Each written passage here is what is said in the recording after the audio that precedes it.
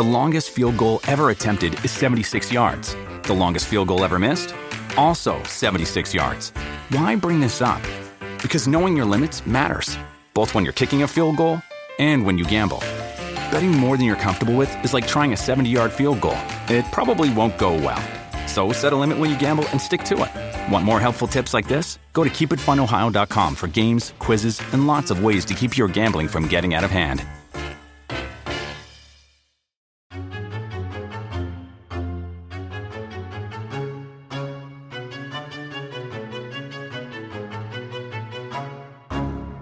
God, I loved it. I'll send you a copy. Bam! Bitch went down.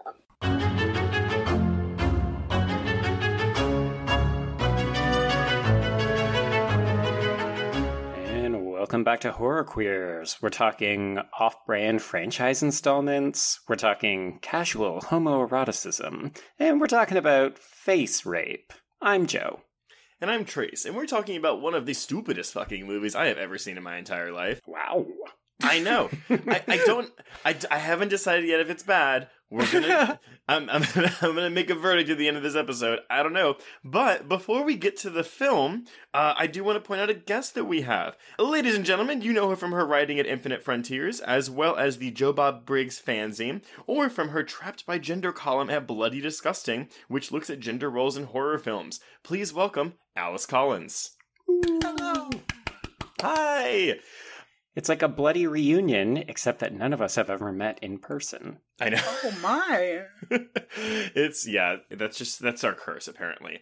And everyone, we're talking about Jason Goes to Hell, The Final Friday, or Jason Goes to Hell, or Friday the 13th Part 9, Jason Goes to Hell. I don't really know, whatever you want to call it. I got some info on that for you.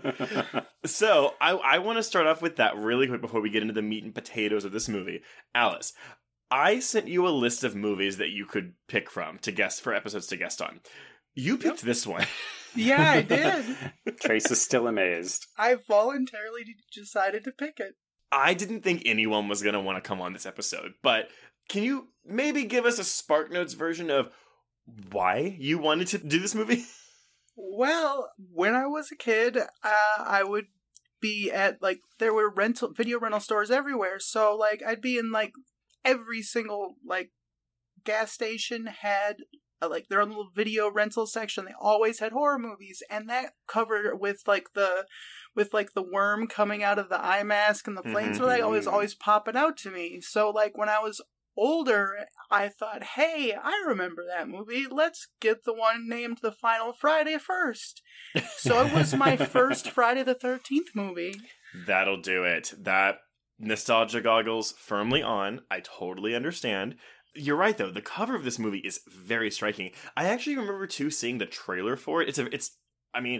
Like this movie, the trailer for this movie is chopped to bits, but it's really good. Is it just a bunch of explosions? Yeah, so it's a 60-second trailer. It's basically a teaser that doesn't show you any plot, and it's the close-up on a black space, and it's evil has many forms, evil wears many masks, blah blah blah blah blah, and then it zooms out and it's this metal hockey mask, and it's Jason will go to hell, and then it's just a super cut of a bunch of just action shots from the movie with a really good music track, by the way, and then that's it. It's Jason Goes to Hell, The Final Friday. And it never gets better than that. It doesn't. I'm kidding. I fucking love this movie, so I'm totally with Alice on this one. Okay, ladies and gentlemen, listeners, whoever you are, this is bullshit. Because Alice, we're ganging up on Trace. No.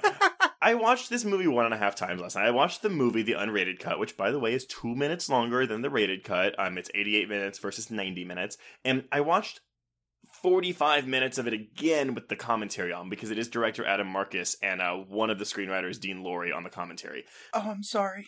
Oh, man. I turned it off because I was like, well, this isn't going to be it's informative, but it's we'll get into it. So, this quote-unquote movie. Wow. We're going to, I'm Alice, I know you probably know a lot of this, but we're going to get into some of, the production of this movie and how it's not really...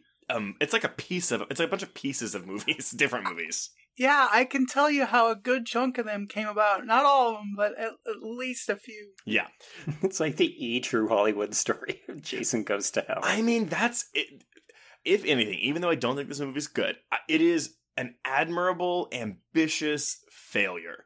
But let's go about some facts first. So yes, Jason Goes to Hell was released on August 3rd, 1993. This is the only Friday the 13th film to get released in the 90s. Yeah, because this movie basically killed the franchise. Which is what everyone said after Jason Takes Manhattan. Yes, and I will say I would watch this over Jason Takes Manhattan because I think Jason Takes Manhattan is quite boring. Super boring. It is distributed by New Line Cinema, and also that's very important to note because this is the first New Line Cinema Friday film. Paramount, after Part 8, was like, fuck this, let's get rid of this. And New Line was like, yeah, sure, we got Freddy, which will come into play later.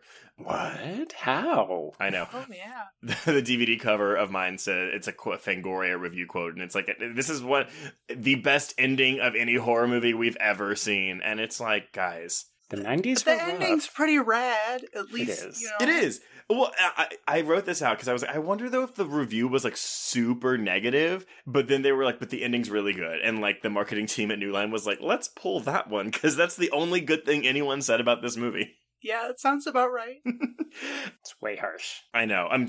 I say this in jest. I mean, because if you listen to the fucking commentary, Adam Marcus and Dean Lorey are also find this movie very funny, and the making of it very funny, and the reception of it very funny. In fact, it's almost campy, you would say. It's insane that, first thing, Adam Marcus was 23 when they gave him this film. He was the youngest director that they had at the time, and like the only thing that I think that he had was a script. He was like an NYU student, he was a grad, and he had a script that eventually turned into a weird zombie-ish movie called My Boyfriend's Back for Disney. Oh, right. I know that movie. Yeah, so that I guess that gets you a Jason film. In the 90s. And Joe, I will take your cue. I also forgot to mention that this is week Bitch, one. do your job. Come on. I know. This is week one of our 8-week camp marathon. Now, we have discussed camp a lot on this podcast before, but we've never really delved into it unless you listen to our episode on Otto or Up with Dead People, in which Kyle Turner schooled us on the art of camp and how he has a very specific definition of camp. Yes. I didn't listen. So, I'm just kidding. But yeah, so we are going through an 8-week marathon of really ridiculous, funny, sometimes intentionally so, sometimes not, horror films. So, I guess before we get into how this film was received, we can talk about what we think camp is or what we know camp to be. For me, camp is like very much like, it's art in bad taste almost. Like it's knowingly bad. Intentional bad taste. Yeah, like John Waters. Yeah, I think that's camp done well. I think, unfortunately, in horror, what we also often see is unintentionally bad camp, which is somebody made a piece of shit and then it gets resuscitated or appropriated by horror fans because we love glorious trash. Yeah, and so you'll see the term campy thrown around a lot, and that's basically like code for someone saying, it's bad, but I like it. Exactly. See also our written analyses of Anaconda from earlier last year. Yes, very correct. So, I mean, we have a wide variety of films coming up in the next 2 months, so we'll see a lot of different kinds of camp. And the fact that we're starting with this one is probably appropriate because it's very bad. So it's all over the place. Yeah, it's all over the place. It's so uneven. It is so uneven. So yeah, this movie was made for $3 million, which is kind of, cool. It's impressive. It's impressive. And let's go into this box office, though. It opened at number 2. Behind The Fugitive, which was in its second weekend at number 1, it opened with $7.6 million and went on to gross $15.9 million. Now, here's the crazy thing that I found, though. $15.9 million domestic gross was enough to be the highest grossing horror film of 1993. It also made more than Jason Takes Manhattan. It did. Which is funny then that people call this a franchise killer. I appreciate that if you look at the content, it's definitely not the Friday film that you expected it to be, but arguably Manhattan is still the franchise killer because it made the lowest amount of money and it's also not enjoyable. Well, if anything, though, Jason Takes Manhattan is also a liar in its title alone, whereas this one is not, because Jason does go to hell. is true. It delivers more. Yeah. I did want to point out that Hocus Pocus and Nightmare Before Christmas did top this in 1993, so I guess in my data, like, they did not consider those horror movies. Those are not horror movies, Trace. But they're family Those horror are horror movies. movies. Yeah, I would They're consider family them. horror. Exactly. It's like Mr. Boogedy. It's Halloween Yes. Town. Yes. Thank you so much, Alice. I need someone on my side for that, because you're going to be on Joe's side for a lot of this episode. It's fine. This is true. I don't think this went overseas, so I don't have any international grosses for you, but the $15.9 million gross, adjusted for today's money, is $34.7 million, which, I mean... It's not great, but it's respectable. Yeah, like, that's the thing. I was like, you see, like, some Blumhouse movies making $34 million today, and again, this was a $3 million budget, so it wasn't, I mean... It made more than 4 times its money back. No, it's undeniably a success. Even if you don't like the film, financially, this film works. Yeah. Definitely. In terms of actual reception, though, no one liked this. I believe a first ever for this podcast, the Rotten Tomatoes critic percentage and the audience percentage match. Ooh. Amazing. I know. Both of them are at 24%. However, critics are giving it an average score of 3.87 out of 10, whereas audiences are giving it an average score of 4.82 out of 10. I thought you were going to say 5, and I thought, wow, that seems really high. No. And then Metacritic, critics give it a 17 out of 100, and users give it a 37 out of 100. I think the 37's fair. Yeah, it's not untrue. It is important to remember, though, that back in these days, when you think about Rotten Tomatoes scores from back in the 90s, they're pulling from a very small pool, Yes. and likely no horror outlets contributed to that score. That is very, very true. Well, that's where your audience score comes in, though. I did. This is true. I didn't put the number, but that's also where you're like, okay. Even in fandom, in Friday the 13th fandom, this movie isn't highly regarded. I think usually when you see people rank the franchise, the last one is either going to be this or Part 5 and maybe Part 8. I'm like, Part 5, that means nothing to me. I know Joe's like, well, okay, Joe doesn't like this franchise, so that's why he liked this movie. Okay. Well, I thought about it today as we were prepping for this. I realized, so yes, caveat, full disclosure, I'm not a huge fan of Friday the 13th. It's my least favorite of the big 3 80s horror franchises. And Trace, I'm not having this discussion with you again about which ones are the big 3. I will not jump in there. It's fine. Fuck Child's Play, fuck Hellraiser, love them, but no, they're not big 3 franchises. Well, of the mine's 80s. a big 4, which is why I count Chucky, but that's fine. Continue. Continue. Yeah, to me, I do like the ones that are not considered the good canonical versions. So I like the Carrie versus Jason, aka number 7 entry. And then I like this one, and I like Jason X. And all the rest of them I'm kind of like 2 is a demonstrably good horror film. But yeah, 7 is just fun. It's Friday the 13th. That movie is just as gay. There is none. There is no chemistry between those characters. Yeah, I did a franchise marathon a little over a year ago, and my big change, I was surprised at how much more I liked 7. So that rose in my ranking, and how much less I enjoyed Part 3. So that dropped a little bit. Oh, yeah. But I will agree that Jason X is kind of amazing. It is amazing. It is a brilliant piece of film. Yeah. In retrospect, we probably could have done Jason X for camp as well. We could have, and it also has David Cronenberg in it, so it would have had your Canadianness in it too.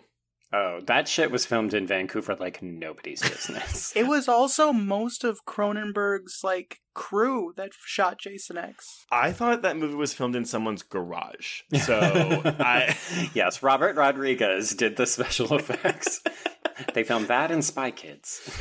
Yeah, that's kind of all I have for the reception. So, Adam Marcus, this was his first directorial film. As Alice said, he was 22, 23 years old, so that's insane. That's shocking. It's just crazy to think that, I get it that at this point New Line is saying maybe we need some new blood, or, you know what, we have nothing to risk with this franchise because it's so DOA after Manhattan. Mm-hmm. But it's insane to think that anyone would just pass the reins to a major franchise to an untested 22 to 23-year-old man. Crazy. It's a very strange story how it came to be. Give us the deets. Oh yeah, here's the deets, baby. So like after like part 8 didn't perform as well as Paramount wanted, they just sort of stopped making it. And Sean S. Cunningham literally just wanted to make, Freddy versus Jason. Right. And he was only able to negotiate the use of Jason and not the title Friday the 13th, which is why it's not. So that's called Jason. Jason Goes to Hell, the Final Friday. So that's also why the other one's called Jason X, and the other one's called Freddy vs. Jason, is because of that same deal. Yeah. I never put that together. Yeah. Well, that's also why at any box set for the film, it will not include Jason Goes to Hell or Jason X or Freddy vs. Jason, except for that one that they did it once, but it didn't have the unrated cut of this film, so I didn't buy it. And now it's out of print, and now it's like $800 or something online. It's insane. Yeah. So, one thing I do want to point out, though, Adam Marcus hasn't really done a lot, but he is one of 3 writers on Texas Chainsaw 3D, which is another really stupid franchise entry. But, you have Harry Manfredini coming back to do the score. He's done, like, most of the music for, I think, almost every single one, except for 1 through 6, and then I know he did. Yeah, I know he did that. 9 and 10. He did not do 8, Freddy vs. Jason, or the remake. Okay, yep. The cinematographer, who his main credit is on the 90s comedy Baps. Don't even know what that is. I think you said a movie title, but I can't be sure. It's like I have no idea. It's B***, A**P***, S, no asterisk. It's I think it's like an early Halle Berry like sex comedy from the 90s. Oh. With Halle Berry, Natalie Desselle, and Martin Landau. Not important. Those are not people who should be making a movie together. Yeah. Yeah, it's a really weird. It's like a whatever. It doesn't matter. And this movie has really no connection to the rest of the films in the franchise. Apparently, there was a comic book that bridged the gap between Manhattan and this one, but I don't know what the plot of that was, because if I remember correctly, 8 Manhattan ends with Jason being melted in toxic waste in the New York sewers. Correct. I've never seen the comic in like fit person, so I have no idea. So, without knowing that gap, it does explain his mask and why it's melted to his face. Joe, tell us what this movie's about. Okay, here we go. After being lured into a trap at a cabin at Crystal Lake, Jason Voorhees, Kane Hodder, is repeatedly shot and then blown up by a SWAT team. During the autopsy, Bill, Richard Gant, the coroner, consumes Jason's heart and immediately becomes possessed by the fiery bits of Jason's spirit. Cut to Robert Campbell, Stephen Kolb, the host of a trashy news series, American Case File, as he hires bounty hunter Creighton Duke, Stephen Williams, to put an end to Jason Voorhees. Duke sets his sight on Diana, Erin Gray, a local diner waitress who shares a connection to Jason and is still close with her daughter's ex, Stephen, John D. LeMay, who was so weird to me to find out that he is in this movie because I've watched all of Friday the 13th, the TV series, and he is the main actor in that, and he has no relation to this film franchise. He's in the movie solely because of the TV series. The producer wanted it that way. That is so weird. But, like, why not have him play the same character at a different point in his life? It just... No clue. That's the thing. This film is so separate from the entire franchise. There's no connective tissue other than Jason. And that's I think that's really why so many fans hate the movie. Oh, for sure. I think the goofiness it can be sidestepped, but like even if you just watch this movie as a standalone movie, it still doesn't make any sense. It's so confusing. Yeah. Okay. So yeah. And also like one thing I think that really like didn't that the reason why people don't like it is, the mask. And Cunningham went into the film saying he did not want the mask at all. Oh, really? Like he didn't want Jason to have a mask at all? He didn't want the hockey mask Jason. That wasn't his Jason. He wanted like a family movie. Like he wanted to go back to the family movie, but like the theme of family, like from the first movie, because it's about like a mother's son. Yeah. Right. Okay. But the thing is, too, though, so Cunningham is quoted as saying that Marcus came to him and said, the last thing the fans want is to see Jason going through Camp Crystal Lake chopping up teenagers again. And, of course, that's why That's exactly what they did That's want. exactly what they did want. Which is why, well, we'll talk about it in a bit, but like the camp scene in this movie was reshoots. Like it wasn't in the original film. Well, that's actually where we're going right next. Yes, so move on. So after killing 3 teens near the lake, Bill, aka Jason, strips and binds local deputy Josh, Andrew Block, in leather straps, shaves, and then possesses him via face-rapey slug kiss. Josh then attacks Diana, killing her in front of Steven, who knocks him out a window, because it's a Friday the 13th movie, so you gotta knock a bunch of people out windows. There's like 4 of those parts, like 4 windows in this movie. Yes. Windows exist only to be broken in this universe.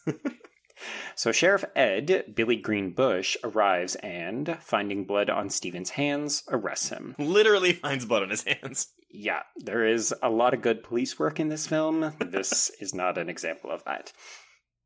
So, Diana's daughter Jessica, Carrie Keegan, arrives for her mother's funeral with Robert Campbell, her new boyfriend, in tow. I want to point out, though, so she shows up 38 minutes into this movie. I clocked it. I don't know who... I think Steven's the main character, but then it's like, oh, wait, maybe she is? But she's barely in the movie. She's more like a cipher. She's there to provide connective tissue, like an object for Jason to go after, but Steven is absolutely the main character. Mm-hmm. Yeah, it's because she's just part of the family. So like she's who he's going after. And yeah, I always read it as John LeMay's character as the main character, but yeah, it's very strange. It's an example of bad screenwriting that you would make the person who's not connected to the family in a film that's meant to be all about seeking out and killing members of the family. Okay, I have to tell you all a really, really quick anecdote. When I was in first grade, I had to write a story. And I wrote a story about me and, like, my friends were going to this town, and, like, it was a ghost town, and there were ghosts everywhere. And basically, in the end of the story, like, you know, we found the spell book, and someone had to read the book to get rid of the ghosts. This is me and, like, you know, 6 years old writing this, like, story. It's, like, 2 pages long. And my third act twist, like, because I wanted to be the main character of my own story, was I said, oh, Trace is related to, like, the founder of the town, so he has to be the one to read the book. If he doesn't read it, it's not going to work. So when I saw this movie, it reminded me of that, because they bring in that family thing where it's like, oh, only a Voorhees can kill a Voorhees. And I was like, did this guy jack I would have written this like 2 years after this came out, but like he jacked my story.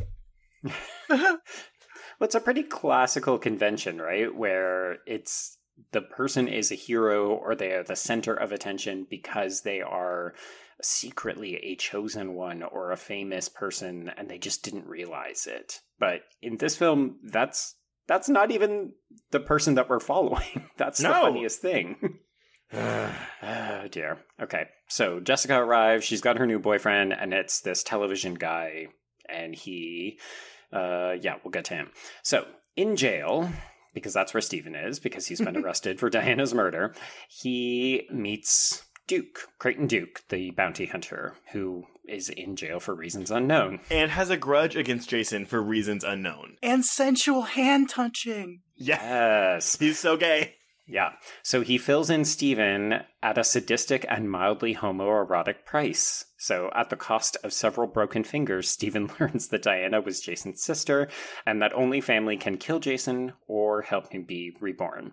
And this is, I think, another reason why fans of the franchise probably do not care for this film, because where the fuck did that mythology come from? Well, honestly, it doesn't make any sense. But also, the whole, like, I'm going to break a finger for some information, why? So the only thing I could think of was that it's the excuse that Steven uses to attract Randy, his police friend's attention, to say like, oh, look what this guy did, and that's how he escapes. But like, there are much easier ways to pull that con. I don't know. It's not great, no. You're reaching. It just happens. It just happens. You gotta go with it in this film. And he somehow beats Jason in the face with a shovel at the end of the film with those broken fingers. Oh yeah, he performs admirably with broken fingers throughout the rest of this film. The script supervisor, who I believe is in charge of continuity errors in this movie, in all movies, was not Smoking hired. No, they weren't. They didn't exist. Like they were not hired. Adam Marcus was like, script supervisor. I'll read the script. It's fine. Done. The nepotism of 23-year-olds, yes.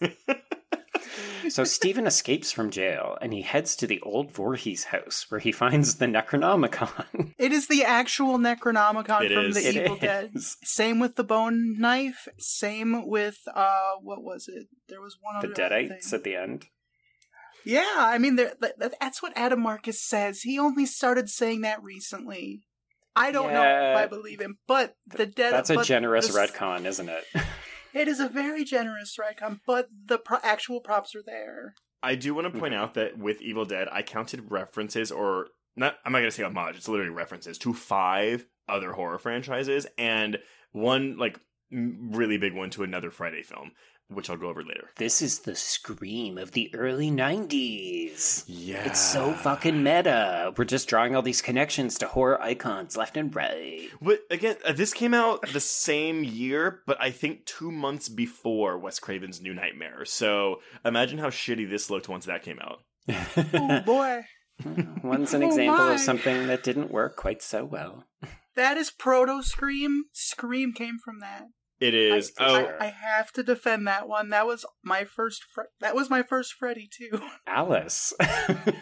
Why? In case listeners are yelling at me, I apologize. New Nightmare was 94, so it came out 14 months after this movie. But I will side with you, Alice. New Nightmare is my 3rd favorite Nightmare movie. Oh, yeah. Nobody's dissing on New Nightmare. Everybody loves New Nightmare on this. Okay, so in addition to the Necronomicon, Stephen overhears Robert, that's still the television producer, because none of these people have remarkable names or personalities, so they're very difficult to keep track of. And he's Rex Vandekamp from Desperate Housewives. I There we literally go. kept calling him Rex the entire time. There is that, yeah.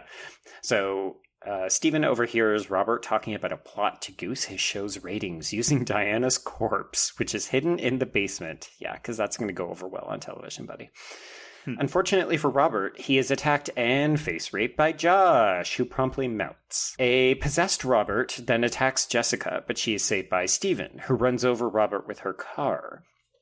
When Stephen tries to tell her what's happening, she leaves him on the side of the road and drives to the police station. So one of those two reactions is appropriate. Sure. Robert somehow follows her, kills nearly everyone at the police station. Stephen then saves her again, and they drive to the diner to pick up their baby, who is a character in this movie that everyone has forgotten about. Only to discover that the baby has been abducted by Creighton Duke.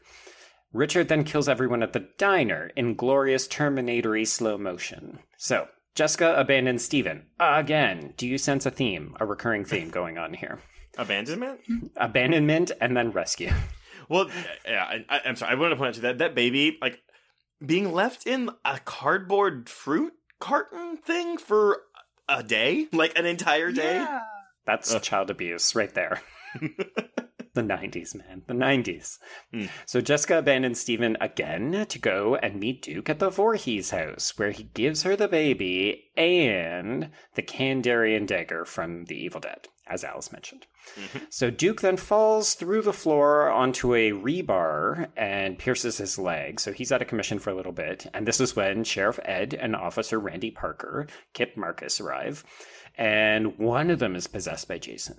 But who? Spoiler, it's Randy. Well, the film tells you, like, 2 seconds later. Like, they don't even draw out the suspense for this scene at all. Yeah, there's no tension. None at all.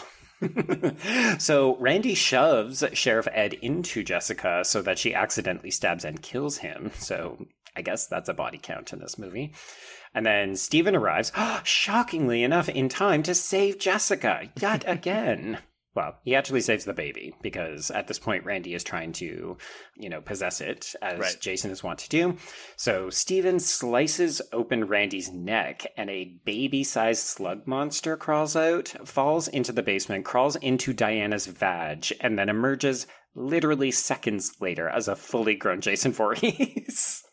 I just realized something. I think the reason there may not have been a whole lot of, suspense buildup is that the slug going inside of Aaron Gray, Diana, was a reshoot, so it was a different actor. So like Aaron Gray didn't even know that was a scene until many years later, and was extremely upset about it. Well, okay, wait. So Joe, because you watched the R-rated cut, not the unrated cut, did your cut show the thing crawling up her pussy? Jesus, Trace. You see it crawling towards the body, so it's evident, but no, you do not see it. That is extra footage in the unrated cut. you see it like full on like wiggle its way inside her, and it's gross. I mean, it's gross. Just there's so much rape in this movie. It's really disgusting. Yeah, it's a gross. I mean, I'll give it that. It's a gross movie. Yeah, it's so gross. Yeah. Okay, so we're almost there. Yeah. Steven battles Jason until Jessica stabs the unstoppable killing machine, and she eventually gets him in the heart. It takes her a couple of tries, because, she ain't good at this. So, as soul sparks float into the sky, a spotlight shines down on Jason as Jason is dragged to hell until only his iconic mask remains. After Jessica and Steven walk away, and a dog randomly wanders by. Which I thought he was going to pee on it. I also thought that.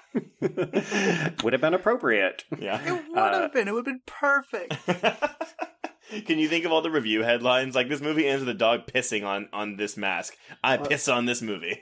Brilliant. So, this is the point. This is the money shot, folks. This is when we get Freddy's glove coming out of the ground and pulling the mask below the surface, thereby setting in motion 10 years of fanboy blue balls as they wait for Freddy vs. Jason to arrive in 2003.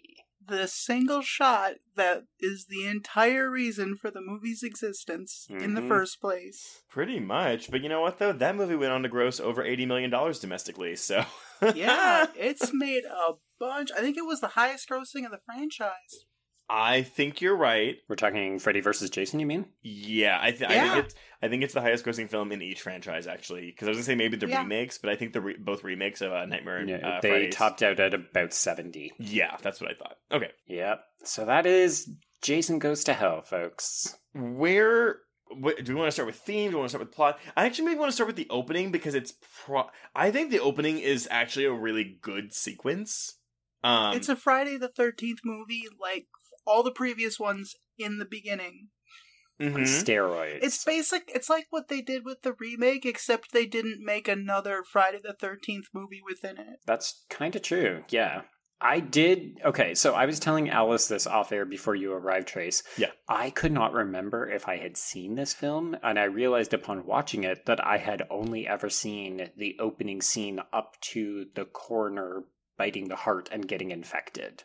Gotcha. Oh. So I was watching this and thinking, oh, fuck, this is really just another generic Friday the 13th film because we got some chick doffing her top, getting into the shower, and then getting murdered. And then all of a sudden, what the fuck are all these Navy, Army, SEAL guys doing, like parachuting down from trees and blowing Jason the fuck up? It's because it's set in the future. Wait, no, yes. It's set in like 2003, and the bridge comic, I guess, between this one sets up the whole like there's what was it? There was a task force set up for Jason.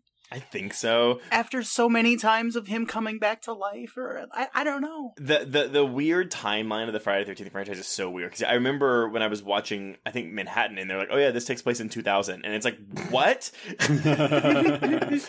Funny how everyone in 2000 dresses like the 80s. That's actually interesting because it was 3 years between Jason Takes Manhattan and Jason Goes to Hell, wasn't it? I think Manhattan was 89. This one was 93. So I think we're looking at 4 years. Okay, because like it's similar. All right. I was just thinking it's like maybe that's why it's set in 2003. Well, no, because like the second one is set 5 years after the first one, despite coming out the next year, and like each sequel kind of did that, where it was like, oh, it's so many years later. And because those movies were coming out like Saw once every year almost, it just went really far ahead. But so with the timing of this whole... Because Joe, you said to me today, you were like, I just watched this movie like 3 days ago and I don't feel like I remember a lot of what happened in it. And it's because It takes 13 minutes of the film's 90-minute runtime to get through the opening credits, which means the actual, like, movie that we're watching with Steven and the rest of the characters is 77 minutes long with credits, which is shorter than an animated Disney movie. I could not tell you any of these characters' names at all. No. And I've seen this movie so many times. I don't know why, but I have. And Don't you apologize, Alice. Don't you apologize. I'm not apologizing for anything. This is better than about 90% of the movies I watch. Oh my god. Something random to, I don't know how accurate it is, but I saw, and this Sean Cunningham, man, I don't even know. Apparently he thought that actors never took their cues fast enough. Like, it would take them too long to, like, go through a door because they were too busy emoting, and that's an exact quote. Oh my god. His passive-aggressive solution was to not communicate more clearly to the actors, but instead shoot at 22 frames per second instead of 24. So everything feels like it's super fast. That's the reason? Yes. Oh my god. And so when they finished filming the movie, they thought they had a 90-minute film, but it was actually 80 minutes. Holy crap, I had no idea. And then they said, we need to beef this up. Let's do some reshoots. We need a body double of Erin Gray. We need her vag. I get it, but it's like, you're kind of a dick, Sean Cunningham. Like, just talk. But because he's producing, he's not directing. He really is, though. Oh god, that guy, he pisses me off to no end. Everything that's been happening with the franchise rights lately, yeah. Like, come on. It's all coming from his side. Like, it is. Come on. He wants that money. But let's be honest, he may not be directing this film, but he hired a 23-year-old with one film under his belt. He's fucking directing this film. Marcus said something about how he got the job, and it's something about how he worked on... What? What? Blowjobs? What? Well, no, surprisingly, Marcus is... because his interviews and stuff, like, he's very nice, and he's also big on inclusion. Like, you know, he tries to include a lot of queerness, a lot of female stuff. I mean, female stuff, you know, whatever. A lot of people of color. A lot of people of color. No. Yeah, he's very good about that. Like he even said it in the big documentary Crystal Lake Memories. Like, he was saying how, like, he saw the earlier films as inherently sexist, and he wanted, he literally said that he shot the homoerotic shaving scene for the ladies. Well, and that's why we also get more male nudity in the tent sex scene / kill scene. Yes. Oh, also, I want to point something out since we're on horror queers. Wait, is that what we're doing? Yeah. The actor, the guy's girlfriend who gets sliced almost in half is Michelle Clooney, who was on Queer as Folk for all 5 seasons, in the US version at least. Oh, really? Is she one of the lesbians, like not the blonde one, but the other one? Oh. Yeah, she plays Mal. I thought she looked familiar. I actually thought she was going to be the final girl because she looked immediately familiar to me when I saw her. Okay, wait. No, so, admittedly, when I was watching this, I like looked away when he picked them up, like, because they were hitchhikers. And so when he was driving to the campsite, I was like, wait, why does he have these people? Was there Uber? Like, this isn't an Uber situation. They didn't have that back then. Why does he have these people? Just because Steven is the nicest guy. This is your introduction to him. He still hangs out with his ex's mom at the diner. He's picking up random hitchhikers, gently ribbing them about their premarital sex and drug use, giving them rides for free. Steven's the best, man. You want to hear another little slightly uncomfortable fact about this? Yes. The guy that was shooting the scene with Michelle Clooney, and I'm so sorry, I cannot remember his name off the top of my head, but the guy who gets all sexy naked? Yeah. He and Michelle Clooney had been dating prior to this, and they had broken up, like, not too long before shooting this sex scene. Oh no, that's awkward. Very. Well, and so this is all reshoots. Like, this is like, they finished filming, it's done. But if you want to know why this movie is such a clusterfuck, besides the fact that you had this really immature 23-year-old director, who seems very nice, So apparently when they were filming, it was a 28-day shoot. The only person who actually looked at any of the footage was the editor, David Hanman. He worked with Sean Cunningham on Deep Star 6. He edited Wishmaster. Also, he edited a bunch of Harper's Island episodes. Cool. Ooh. I know. But no one was viewing the dailies as per normal procedure, so because they were just focused on, filming, getting, and moving on to the next thing. My God, low budget horror. Nobody's looking at the dailies. Hey, don't pay attention to what we've actually shot. Just push through. Exactly. So most of what they had wasn't usable. Like for the diner sequence was actually an 8-minute nonstop slow motion sequence. As a sidebar, I want a work print. I want to see a work print of this. Like, that is the best fucking okay. It is. The police station massacre, the diner massacre cemented this film for me. I was on the fence. I was wishy-washy about it. And then those scenes happened and I was living for it. It's so good. I do love the woman getting her chin punched in. That's a really cool gore effect. Everybody loves that one. Oh, and also, again, another queer aspect, you have Leslie Jordan in this movie, for some reason. And, people may know him from Will and Grace or Sordid Lives. I did see that there was a queer reading, and I've forgotten the site that I'm on, so I apologize. But this one gentleman interpreted this as, oh, look at this butch woman who owns a diner and this tiny effeminate man. They look like maybe they've settled into a marriage of convenience in this small town outside of Crystal Lake, and they've decided, you know what? If we can't be homos, we should just get married and open a diner. Oh my God. But I'm glad you mentioned work print, Joe, because there is supposedly a 130-minute work print of this movie. However, I want the work print. However, after they realized what wasn't usable in this film, they only had about 45 to 50 minutes of footage. So I still want it. I want the 130 minutes. I gotta see it. I gotta see it. So 43 minutes of the final product did come from reshoots. The storylines that were dropped were Erin Gray, her character, and the sheriff were engaged in planning their honeymoon. Yeah, you can tell that there's more stuff missing from that, not just because there's obviously something else going on in the diner when she's first introduced, but she's so clearly being set up to be a bigger character, and then they just murder her.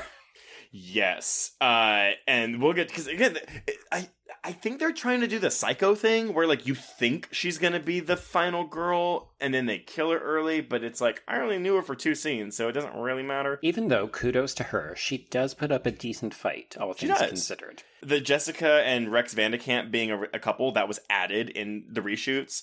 Yeah, because that makes no sense. He just randomly shows up. You're like, oh, he's back. He's dating this girl. Oh, okay. The scene when he's on the phone and he's like, yeah, I stole Diana's corpse and put it in the Voorhees house, and then I went home and I fucked her daughter. What is that? That is one of those definitely, okay, so the screenwriter was off to the side, desperately churning out lines, being like, just have him say this. That'll explain it. I saw an interview with John LeMay, Steven, yeah. And he said that when he got the script, he was so confused as to what was going on. And that when he saw the final product, he was in shock that it actually made any sense. I mean, it kind of does. It both does and does not make any sense at all. The character motivations are so spotty. And the fact that Steven just accepts the fact that there is madness happening, you just have to kind of go with it. But at the end of the day, really, the film just boils down to Jason body hops trying to get closer to this girl, and John D. LeMay just has to protect her, and that's it. That's the thing, though, is that in theory, everything that they're saying makes sense, but the fact that it comes out of nowhere. Apparently Creighton Duke, Jason killed his wife, and that's why he has a revenge, vendetta against him, but that's not in the movie. And even the fact that you cast this, well, I don't know if he was a famous actor at the time, because of course I recognized him immediately, oh, Jesus, that's X from the X-Files. But that would have been many years after this. Actually, same year. Oh, is it? 93, I think, is the first season of X-Files. Oh, well, good for him. Maybe 92? He had a good year. It's definitely around the same, yeah. But I mean, it would make sense, right, to have Jessica be your final girl because she is who Jason is after, and it would make sense to have your bounty hunter be the person who's protecting her because he is armed with all the knowledge. And instead, we just have the most generic white guy just introduced in the middle. Like, you can get rid of him and the baby. And for sure. It cuts out a lot of the fat, and then you can devote more time to Duke and Jessica, I guess. Yeah. Just make this the Terminator remake that you so clearly want it to be. I guess, it came out the year after T2, so that kind of makes sense. Yeah. Because it's an unstoppable killing machine that's coming after a woman and her baby so that he can be reborn into the future. Yeah, another weird thing about this is, like it's so weird because, like, Adam Marcus in interviews has said that they had come up with the idea for the whole Hell's Assassin thing. Yeah. And then that was the reason that he was jumping from body to body. I'm sorry, what is the Hell's Assassin? So you know how it works into the Freddy mythos. Freddy is one of Hell's assassins as per like the 6th movie, Freddy's Dead. Yeah, like, but in dreams, and Jason's the assassin on Earth. Oh my God! I guess. And his favorite. If this demon or Hell's Assassin or whatever it is, favorite form is just Hockey Face Man. Oh my God, that is so dumb. But that's why at the end though, like when the souls are coming out of Jason, which again, that's never been a thing before. The same thing kind of happens in Freddy's Dead when it's like, oh, like the soul. I mean, but that makes kind of, I mean, I don't think Freddy's Dead's a good movie, but that makes a bit of sense with the mythology. Or it's just New Line being like, hey, we've got this makeup from this other movie. Can we just repurpose this? Because our budget is small. I do like the interpretation where if you believe Marcus and that this is a canonical crossover with the Evil Dead, that suddenly explains that Jason is like a Deadite, and those are other Deadites who are coming up to like bring him back to hell, which is where they all reside. I'm like, wow, buddy. Just wow. He is a dumb Deadite.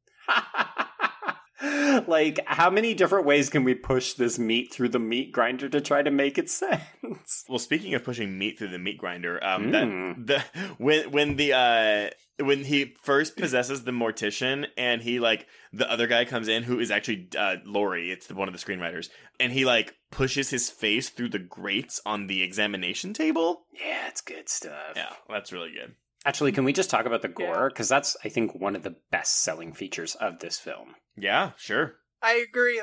That's one of the reasons I came back to it so much, I think. Canby did a really good job. Well, at least, or was it just Greg Nicotero? I can't remember. I know it's one of them. But, like, it's really, really good. Like, there was also unused, stuff. Like, there was, like, some undead killer baby thing that was supposed to be used in the end sequence. And then they hired like an amputee and made like a body cast. Like they had an entire suit for this guy, and there's pictures of it. I don't know if there was footage of it shot or anything. Yeah, man, but it's in that 120-minute work print. I mean, like, there's a lot of gooiness, and that's the thing. This movie's gooey. It's bloody, gooey, but it's very gooey. Down to the black heart that the mortician eats. That thing looks juicier than a hamburger. Yeah, fruit cocktail and black food coloring, by the way. Disgusting. Together at last. Yeah, you've got your face through the grate. There's I guess really if you want to go into it, the body melt. That was good. That's probably my second favorite body melt after Hellraiser. So that was my Hellraiser homage. The Necronomicon's Evil Dead. There's a part when Steven looks over the window whenever Jason gets thrown out, and like, he looks over, his body's gone. That's Halloween. I think Jessica also mentions that when she kicks him out of the car at the police station, she says that she left him by the Myers house. Oh my God. Ooh. Steven being in jail is very reminiscent of part 6 when Tommy Jarvis gets arrested and is in jail for like a whole like act. That when Creighton Duke uses the line, $500,000 is my fee, and for that you get the mask, the machete, the whole damn thing, or whatever. That's Quint from Jaws. Yeah. And then the last one is The Thing, when the thing's crawling out of his neck, immediately I was like, oh, it's just like in The Thing when the head comes off and, it grows legs. But then in the basement is a box, a crate that says Arctic Expedition Julia Carpenter. Which I love, because they were putting so much attention into little details, little homages and connections to other horror films, but they couldn't spend some fucking time on the script? Yeah. Like, ladies and gentlemen of the production crew, get your shit together. I mean, I wish I just made a list of the things that don't make sense. One thing Erin Gray said in an interview was that she noticed that everybody on set was under the age of about 25, and she was the oldest person on set at the time. Oh, dear. That doesn't bode well, does it? I mean, even listening to their commentary, like, Marcus and Laurie are having fun, but, like, anytime something happens where it doesn't make sense, they're like, yeah, I don't know. Like, we were broke, like, we were just happy to go to craft services and get food, and, like, Laurie's like, yeah, even when I wasn't, like, supposed to be on set, I would come just to get food from craft services. This sounds like a couple of college stoners that just happened to stumble into making a massive franchise film, and they're like, well, there was catering, there was a lot of food. Mm-hmm. Oh boy. But that's the thing is, granted that they've recorded the commentary in 2004, so it's 11 years distance from this movie and all the shit they got for it, and they're aware that most people don't like this movie. So I think that they're just like, fuck it, like, we're just gonna talk about how much fun we had making it, because they did seem to have fun, but they don't give two shits about what happens. But here's the thing: if you divorce this film from the Friday franchise, I mean, yeah, it doesn't make a lot of sense, but you've got reasonable acting, like, it's fine, people are passable, you've got great gore, you've got a couple of really standout set pieces. Kane Hodder calling himself a pussy was pretty funny too. Like, there's a lot to like in this film. I feel like this film is due for a renaissance if people can just let their feelings about the lack of Jason or the weird mythology elements go. I say that knowing that I'm also someone who does not give two shits about the mythology or the Jasonness of it. I still enjoy it. Like, I mean, I still come back to it. I watch it. I wouldn't say it's in my top 5 Jason movies, but, That's damning it with faint praise. It has its charms. Yes. Oh, come on, Trace. You have talked repeatedly about liking the most garbagey shit movies on this podcast. Well, if the movies have gore and they're kind of funny, spoiler alert, there's an episode that we pre-recorded that's coming up in a couple of weeks that is just as much hot garbage as this movie, and you fall over yourself with praise. I know what you're talking about. But I don't find this movie as entertaining or funny as that movie. I don't know, man. I think you gotta lean into the weird sense of humor that this film has. I mean, those army dudes parachuting out of the trees and basically fuck-yeahing each other no, in the opening sequence. Like, no, come on. My favorite visual gag, though, was the toweled FBI agent, like, doing, like, this dive over some barriers and, like, flipping to get out of the way of Jason and all the grenades and shit. All well, the towel stays on. Perfectly on. It's amazing. It is truly amazing. I love how the FBI also had, like, they knew, they were like, look, we gotta send this hot agent in there, and she has to get naked, and then it's he'll the come out. miscongeniality opening. They're like, okay, where's the Sandra Bullock of 1993? Send her in there. But that's how you lure Jason out. You got to have all of the tropes all at once, right in front, just to lure him to. It's like her be blown to pieces, I guess. Her nipples are like releasing this frequency that only serial killers can hear, and it's like once they're exposed, it like draws them closer and closer. Exactly, just like them deciding not to use the condom in the sex scene in the woods. I mean, no, that thing, I thought that was genuinely funny. Like, there are some commentary things. Oh, it's hilarious. Yeah, on how stupid the franchise is and, like, the tropes. Yeah, I had forgotten how meta this movie was. Most of it, I would argue, isn't super successful, but a good chunk of it is, I think. It's an early stab at it. Yeah, it's an early stab at it. for sure an early stab. I know. And that's where Scream 2 gets its little movie. Oh, 100%. Took a stab at it. I did want to point out too, because y'all had mentioned, we had mentioned, oh, like Marcus is like, really inclusive and whatever. Did y'all read about the shit with the girl who plays Jessica and how her shower scene, like she wasn't told she had to be nude for it, and he basically like forced her to? Oh shit! No. That sucks. So that's terrible. Supposedly he didn't tell her, and he says that like he did. So wait, so what'd he do? Like, just take your clothes off. I'm just gonna put the lens cap over the camera. We're not gonna film. Don't worry. So basically she wore a flesh-colored bathing suit bottom and Madonna-like comb bra with Dixie cups instead of cones. The water was so hot though that she was literally crying from pain, and she thought it was because Marcus was mad about the nudity. She complained to her agent, who then argued with everyone on production. Keegan and Marcus became enemies. She walked off the set, even though they were mere days away from wrapping. So Sean Cunningham had to take the movie away from Marcus, came in to direct the final couple of days, which was the only way they could get that actress to come back. Jeez. Oh my goodness! That like she plays it off as having like the funnest time in the documentary, the Crystal Lake Memories. That's holy jeez. Well, but we've seen people lie on these retrospective documentaries, because if you look at how Mark Patton talks about Nightmare 2, he also doesn't seem to have a lot of bad feelings, and we know how that turned out. Well, because they're getting paid for those. Yeah, true, definitely. right? So don't buy the like, hand that's it makes sense why, but like, ooh, jeez. So basically what we're hearing is that there's a bunch of fun homoerotic and or queer elements in this film, and that the women were treated like garbage. Well, that's yes. So that's a good transition, Sounds though. accurate. Do y'all want to talk about all the queer shit? Yes. Yeah. Because what the fuck is it doing in here? I love it. It's delicious. It makes no sense. It's like empty calorie gay content. His only reason for including the leather shaving scene is that he was trying to be more inclusive, but why? Like, everyone else just gets attacked and the worm comes out and you're like, okay, it's a bit face rapey. Here you've got a whole elaborate setup. But I have a theory. So does anyone else that gets possessed have facial hair? Not that I can remember. So that was my thing. I think that maybe the slug just doesn't like hair. So wow, that is a body shaming slug. It's not going to do well in the gay community.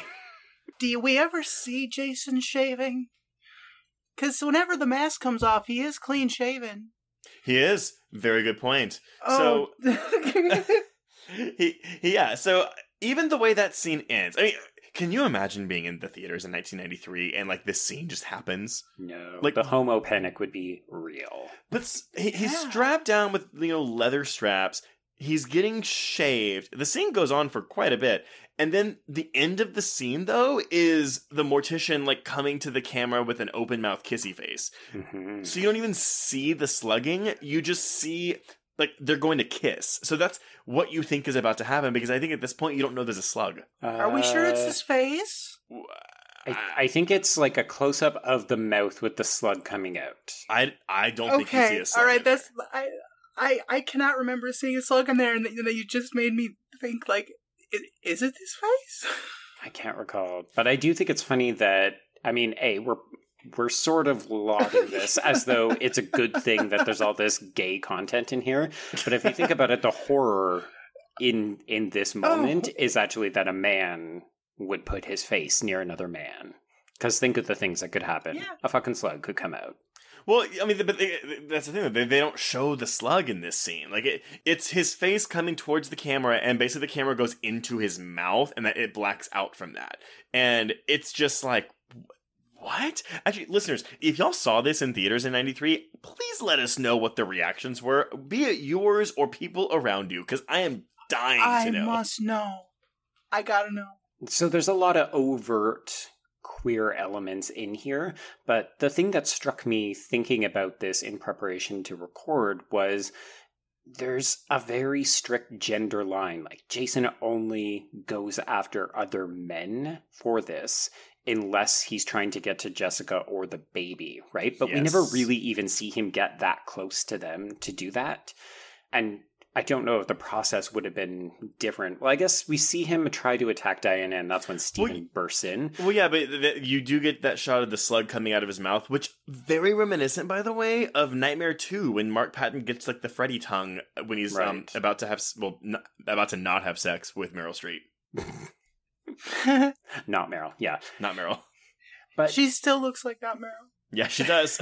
But don't you think it's weird? Like, so when the aftermath of the diner scene happened, I was certain that Vicky was going to be the one who would turn up with the slug in her mouth for the for the finale. And then instead, it's another man. Like, do you think Jason only goes for boys? Okay, so I think this might be part of Marcus's inclusivity thing, though, because he had thought the films were sexist, so he was trying to turn it on to men. But I see your point. So then now we have this this total like repositioning of a very famous slasher of the 80s as Jason's a big homo. A gay man. Yeah, sure, why not? But then the fear becomes, oh wow, men, watch out, because if another man tries to kiss you, he could be trying to possess you and turn you into a homicidal killer and then liquefy your body. And he's going to hell. I mean, and he's going to hell. It was the 90s, so maybe. Right. Yeah, I mean, like we're like, post-AIDS crisis. I mean, like it's still like a fear, but it's not, 1985. Yes, the bigger fear is a black man. Let's put him into jail for sure. Oh, okay. I was surprised that Duke was in, because I for some reason, again, I remembered him being a bigger presence in this film, but I think it's because his lines are so stupid. Well, and he's obviously having a ton of fun playing the role, so he's a memorable character. He refused to play the role without the cowboy getup, which I love. Because again, why? Why not? Yeah, no, why not? That's your tagline for this movie. Why not? Jason goes to hell the final Friday. Why not? Why the fuck not? No. So we'll move on to the hand caressing in a minute, but can we please talk about the hot dog line? The hot dog through a donut? Was it? Okay, what is the first thing that comes to your mind when I say Jason Voorhees? Jason Voorhees. Well, yes, George Voorhees, Jason's younger brother. He's a sex maniac. He talks about hot dogs and donuts all the time. We've already got a hidden sister, so why not a hidden brother? Oh exactly. My God. I mean, y'all, I can forget some continuity shit, but this hidden sister thing, whatever. But no, so he responds, well, that makes me think of a little girl in a pink dress sticking a hot dog through a donut. What? Okay, do we think that was scripted or ad-libbed? I have no idea. I have no idea. All I know is that from all I've heard in interviews and things and stuff I've read, is that they were just trying to one-up each other in weirdness and making each other laugh the entire time. So maybe it was an ad-lib. Who knows? Let's pretend that it was scripted. What do you think they're trying to say? I don't. I mean, at the end of the day, what it is it's talking about the sexualization of children traits. Yeah. It's that Creighton Duke is a pedophile. But now we know where Mean Girls gets it from, right? Yeah. Or, oh man, I really missed an opportunity at the intro of this episode to say that I wanted to take a big old mango-sized crap on your face, which is a line in this movie, by the way. Yeah, please don't talk to me about your Grindr profile. Thank you.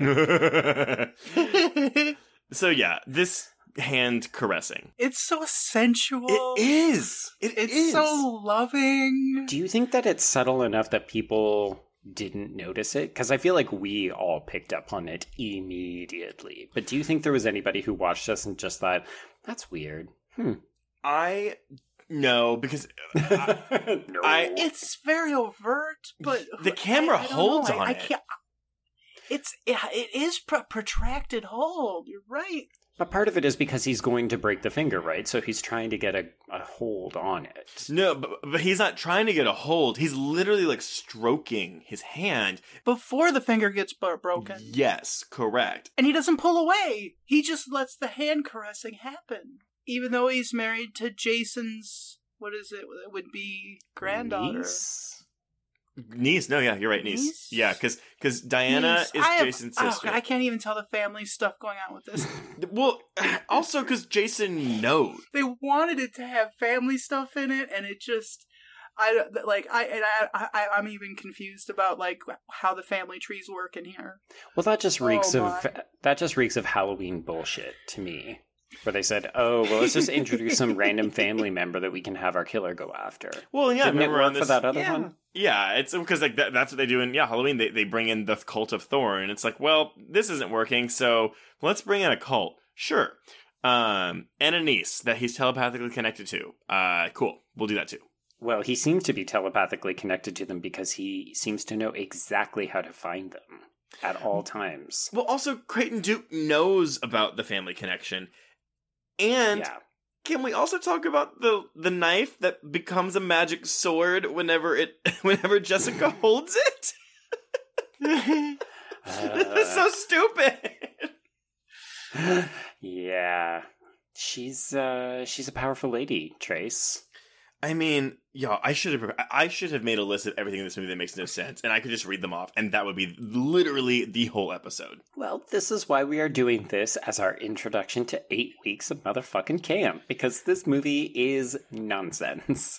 It doesn't make a lick of sense, and it seems to revel in that. Okay, so then this is where we're going into... Okay, if we're going to talk about camp... This is where we go into intentionality? Is that the word? Is that a word? It'll work, yeah. Sure, we'll say that. Sure, why not? I mean, I think your comment about stoners just working behind the camera is more apt. So it was intentional in that they were stoned just filming things. Or they just didn't give a shit, right? Yeah. Mm-hmm. They thought, okay, you know what? We've got $3 million to piss around in this sandbox with. We know we need to do the mask. We know that we need to break a few windows. We need a few gory kills, which I think they probably spent the majority of their time working on the FX for a lot of the head trauma that goes on in this film. A lot of the goriest stuff is not in that rated version. I mean, Joe, because you had... So you don't see Vicky's head spurt when she gets it crushed. You do see the police officers get their heads whacked together. Mm-hmm. So that's enjoyable. But you don't see Queer as Folk Lady get split in half while she's straddling that guy. That was the most egregious omission for me. The fact that I was denied that in the R-rated cut was unforgivable. That is unforgivable, completely. Because that is a good fucking kill. Like, when you sent me the screen caps, I was legit mad. That part is all practical, yeah. Nice. I think they had to build 2 body casts for her. One to fall to the left, one to fall to the right. Oh, maybe they needed more because you had to have the full body cast first before it goes through. Yeah, I think they probably had one for when she gets pierced, right? Yeah. Jason comes just as she comes. Yep. Oh, Jason. He's like the coitus interruptus of, or would we say Michael is the bigger buzzkill? He's like they're both such boner killers. No, Jason has like shoved a spear through a couple as they're fucking. Multiple times, I think, right? Probably. Yeah. Jeez, these boys, they just need to get laid. I was thinking of Kevin Bacon, but that's Pamela Voorhees. Don't worry about it. Oh, yeah, that is true. But yeah, he gets speared post-coitus. Yeah, that is true. I guess arrowed. But that is post-coitus, yeah. Yeah, it's post. Or if you're a Kill by Kill listener, bunked. So, all right, going back to intentionality, which if that's not a word, I've just coined it. So, go with it. Let the residuals come in. They wanted something different in this movie. And Cunningham acts embarrassed about this movie. Like, he didn't know what was going on. And I'm like, you're the producer. What were you doing when they were filming this movie? He has full control. Yeah. like, if you think about it, in Freddy vs. Jason, like Wes Craven didn't have full control of what happened to Freddy at the end of that movie. Therefore, I think that's why Jason is the one that ultimately, you know, quote unquote wins. Is because Sean S. Cunningham's a producer on that. How could his baby, or rather, you know, his money making baby, because like he didn't make the hockey face man. So yeah, I don't know. That's the thought. No, let's be real. He either didn't know because he had fucked off, or he knew exactly what was going on, and he's exercising his plausible deniability and saying, "Ooh, I don't know." He probably had a lot of cocaine left over from the 80s that he had stockpiled for, like, you know, since it ended. Because that's what happened. When the 90s hit, all the cocaine went away. So if you didn't have any, then you were fucked. So they just, like, stockpiled it. Oh, he was in withdrawal then. No, but he had a stash. And so when they were like, oh, we're going to make a Jason movie in the 90s, he was like, oh, good, I can break out my cocaine and live out my glory days of the 80s. So he just sat in his trailer all day, just doing cocaine. Adam comes in. Sean, I've got an idea for this character. It's going to be... Yeah, it's great. It's great. Do it. Just do it. Okay, cool. Guys, we got the green light on George Voorhees. We're good to go. Write him in. And give me something about a girl and a hot dog and a donut in there as well. I just came from catering and I was smoking a J and I got really hungry. Wait, that's what it was! No, there was a little girl sticking a hot dog through a donut at craft services, and Creighton Duke was probably looking at that when they were filming the scene, and that's what he said. That's why he said it. We figured it out. We've cracked the code. Meanwhile, Sean Cunningham. We finally figured it out. We finally did it. Good job, guys. The mysteries have been unlocked. Okay. Do you have anything else you want to touch on before we wrap up with our final thoughts on the film? I think one of the things that I will highlight as a positive in this film, and I'm going to reference Kill by Kill again because they've brought it up a couple of times. One of the things that seems to happen, particularly in both the Friday as well as the Nightmare franchises, is that every successive film treats the events of the previous film like it's myth and legend, and they've completely forgotten about how this serial killer who is active and murdered, you know, dozens of children works. So I really appreciated that this film just acknowledges that Jason is a serial killer. They know about him, and we don't have to spend a lot of time dancing around the fact that he's out there murdering people by the batch. So I kind of appreciated that candidness in this film. Yeah, I got one last thing, which is a question for you two. Okay. Do you know who's wearing the Freddy glove at the end of the movie? Oh, I looked it up. And is it Hodder? It's Kane. Kane's Kane. the only person to play both Jason and Freddy. Does that mean he provides the laugh as well? I don't know. That probably was stock just at the time. That is my only guess. I do not know. Sean, get out of your coke coma. We need the laugh track from the New Line Vaults. Where's Robert Englund's laugh? We need that for the final demo. I actually do have a question for y'all, and Alice, your opinion might be better. Just say it valid. She's a credential person, unlike us. Well, just with this franchise, because, okay, so y'all know there are a lot of people, fans of this franchise, like really hardcore ones, who feel very strongly about, Kane Hodder is Jason. Like, Kane Hodder gives the best performance as Jason. There have been a number of actors to play him. I mean, I know Kane Hodder, I know Ken Kirzinger did Freddy vs. Jason, and then there was Derek Mears for the remake. I don't remember anyone before Kane Hodder. Ken Kirzinger is also in Friday the 13th, Part 8. He's the dude who gets thrown into the mirror in the beginning of the New York sequence, where they're like, shit. There's a serial killer chasing after us. Yeah, same guy. Did not know that. But do y'all subscribe to the theory that it really matters who plays Jason? I personally prefer Kane Hodder. However, I do like all of the other ones. I mean, like, you've got, like CJ Graham did a great job in 6. You've got Ted White in 4, especially amazing. I think that's what's funny to me, too, is that, I do think Kane Hodder is a really good Jason, but you forget that he's only in 7, 8, 9, and 10. He's not in, like, all of these movies. His presence, though, yeah.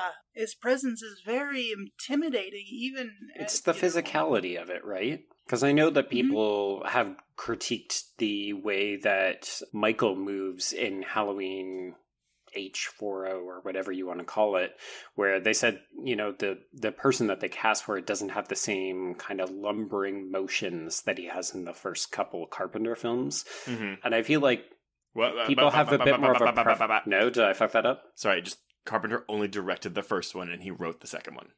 Fair. Okay. The Carpenter-related early ones, then? Okay. How's that? Sure.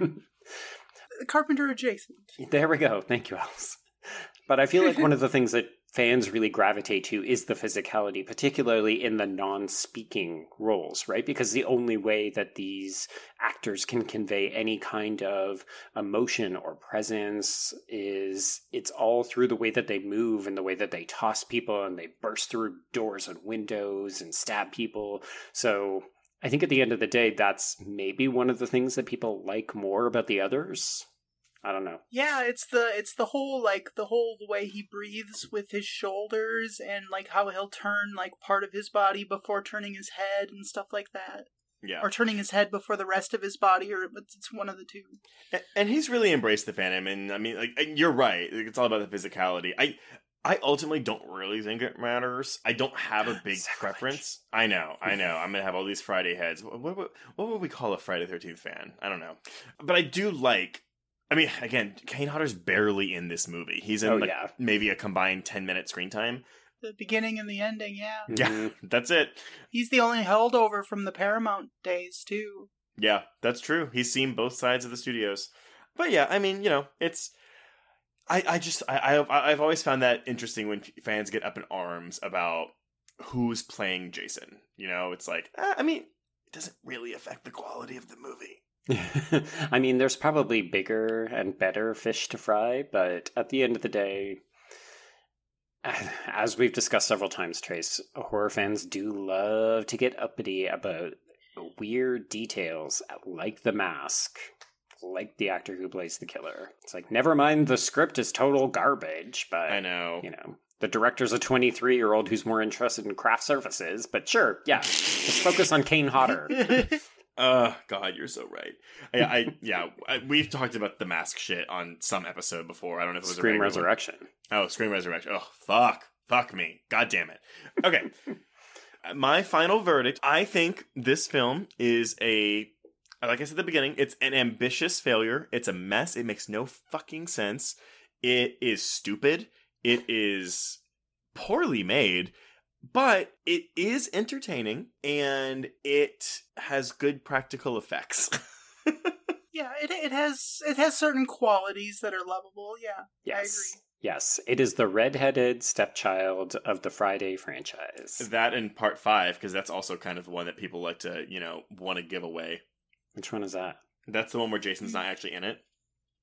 Oh, yes. Okay. But it's also, I will say, I used to be a defender of 5, and then on my marathon, I was shocked at how bad it actually was. And it's actually my least favorite film in the franchise. Yeah, that one doesn't make a lick of sense either.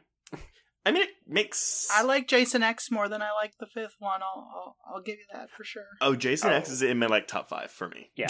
Magnet, for sure. Magnet tits for days. Come on, people. Yeah, the nipples. The flying nipples. It's so good. Okay. You two ready for a game? I'm ready. Okay. So, if you were a studio executive with $10 million in change and you had the rights, which dormant franchise would you order an off-brand installment of? And if you're feeling creative, what would that look like? So basically, we talked about how this is a Friday film that's not really a Friday film because it's just filled with so many wackadoodle details. Yeah. So if you could do a version like this for one other franchise, what would it be and what would it look like? I know exactly the one I want. Oh and my it's God, controversial as hell. Do it. Sleepaway Camp. Ooh, okay. And do you have an idea in mind of what that would look like? I don't know. Would she still be trans? See. Yes. Okay. Yeah, you'd have to retcon that. You want to have that in there. Mm-hmm. That's the only way I'd ever do it. Like, there would be no other way. Like that would be first thing to happen. I don't know, gender conversion camp. Ooh, it'd be interesting to do the film and have it set between the end of the first sleepaway camp and then when she gets out of the so-called psych ward for number 2, right? Yeah, she does. She does get out of the psych ward in the second one, and she talks about having, bottom surgery and all that, Mhm. and then she's all, good now and killing everybody. Yeah. Random question: Do you enjoy those movies? Personally, yeah, I do. Just myself, I do not recommend them to people normally. or for it's myself, like watch these, but there's a caveat. Yeah, I like to watch it sort of as a revenge fantasy sometimes, because Interesting. Oh, I can see that. Yeah. yeah.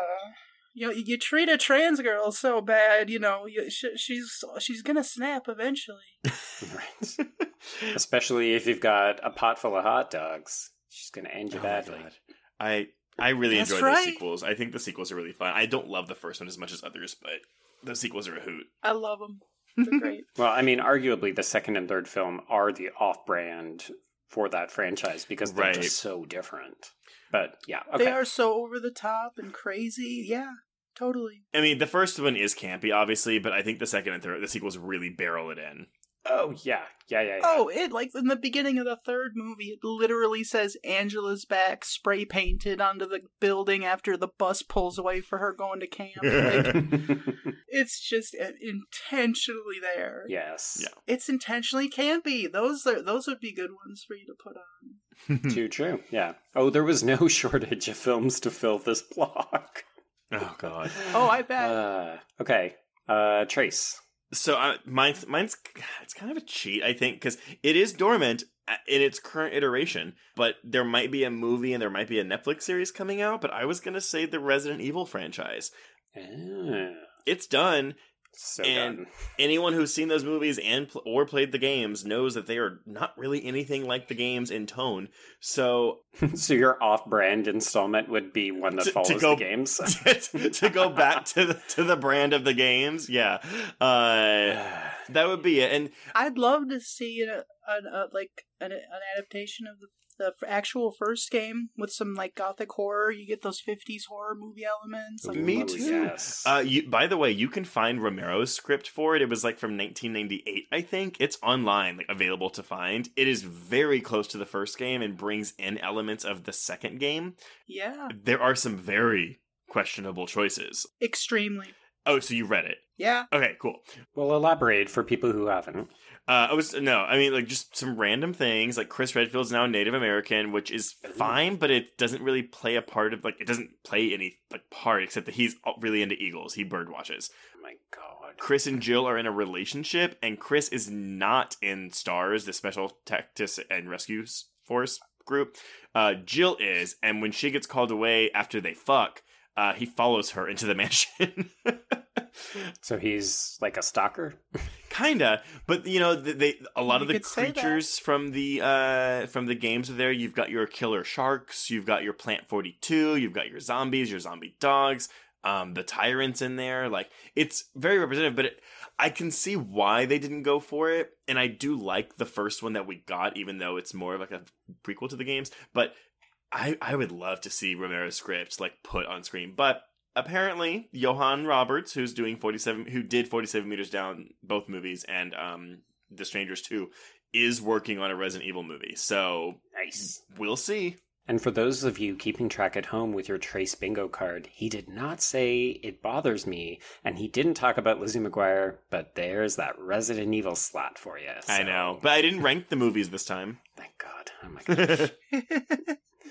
Joe, what's yours? So mine would probably be Nightmare on Elm Street because it's my favorite of the franchises.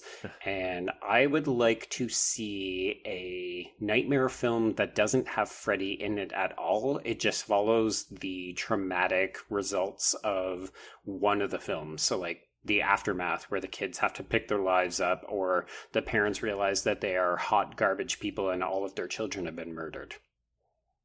All right. I'm into that. Yeah, probably more of a drama than a horror film, but yeah. That's I think okay. It could be interesting. No, that's you changing it up, like revamping it. Yeah. That came to me while I was doing coke with Sean. Yeah. Oh, my lord. Okay. So I think that'll wrap up our conversation of Jason Goes to Hell. Before we announce what we're covering next week, Alice, this is your turn to plug away. What do you want to promote? Well, I have a podcast with the Collinsport Historical Society called My Drawing Room with Alice Collins, where we talk about Dark Shadows. Ooh. Or rather, I talk about Dark Shadows.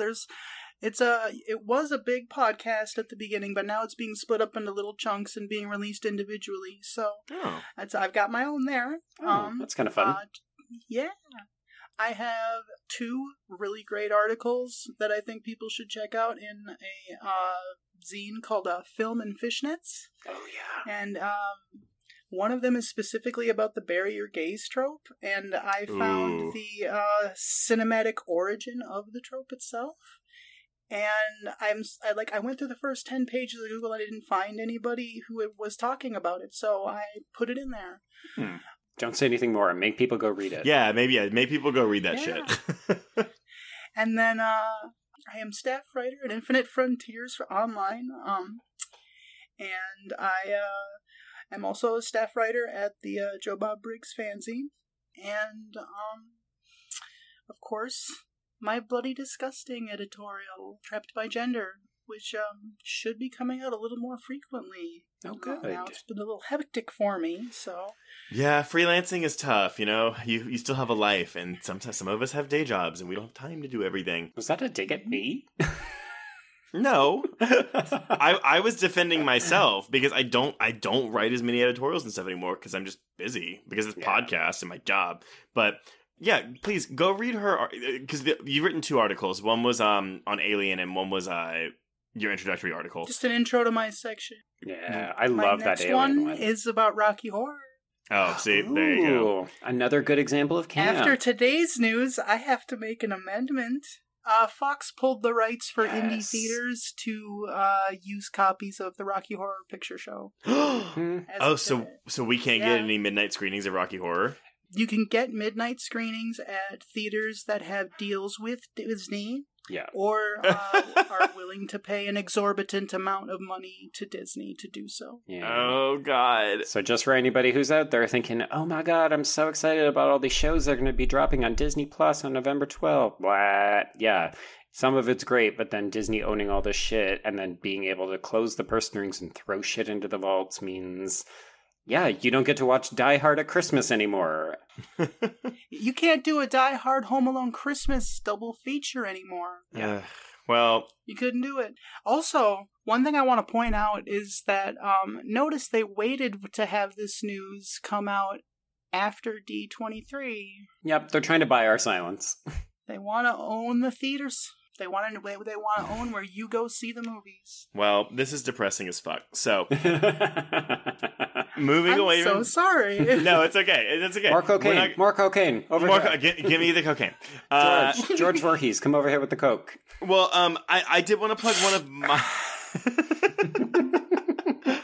I did want to plug one of my podcast appearances recently. I did guest star on the No Excuses podcast. That was with former Horror Queers host Jenny Nolf, who listeners may remember from our Fatal Frame episode, and her co-host Mike Shep, where basically they're both cinephiles, but they have very different taste in movies. So every episode, one of them makes the other one watch one of their favorite movies.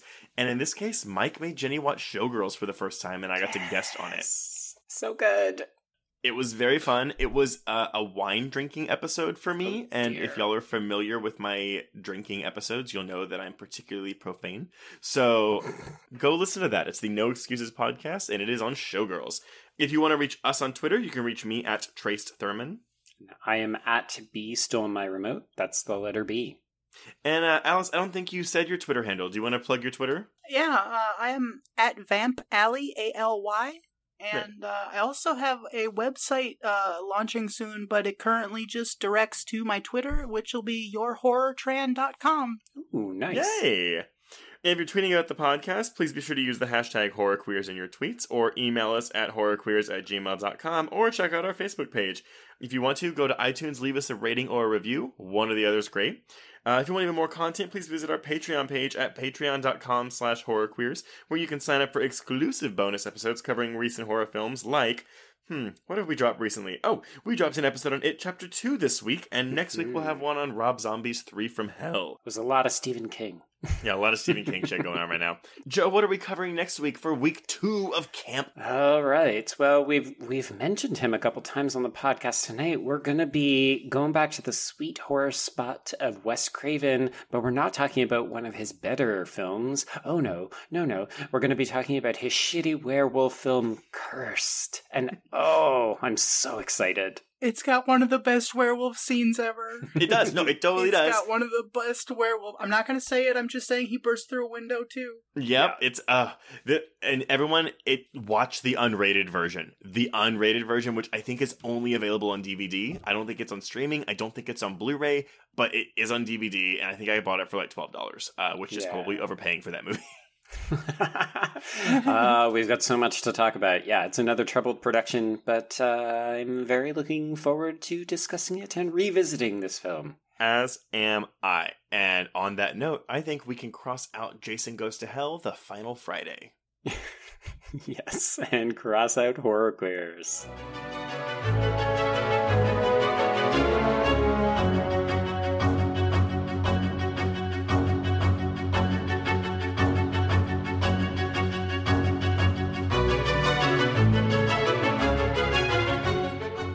This episode was brought to you by the Bloody Disgusting Podcast Network, delivering your weekly horror podcast fix. To find more episodes of this show and others, please visit bloodydisgusting.com/podcast network.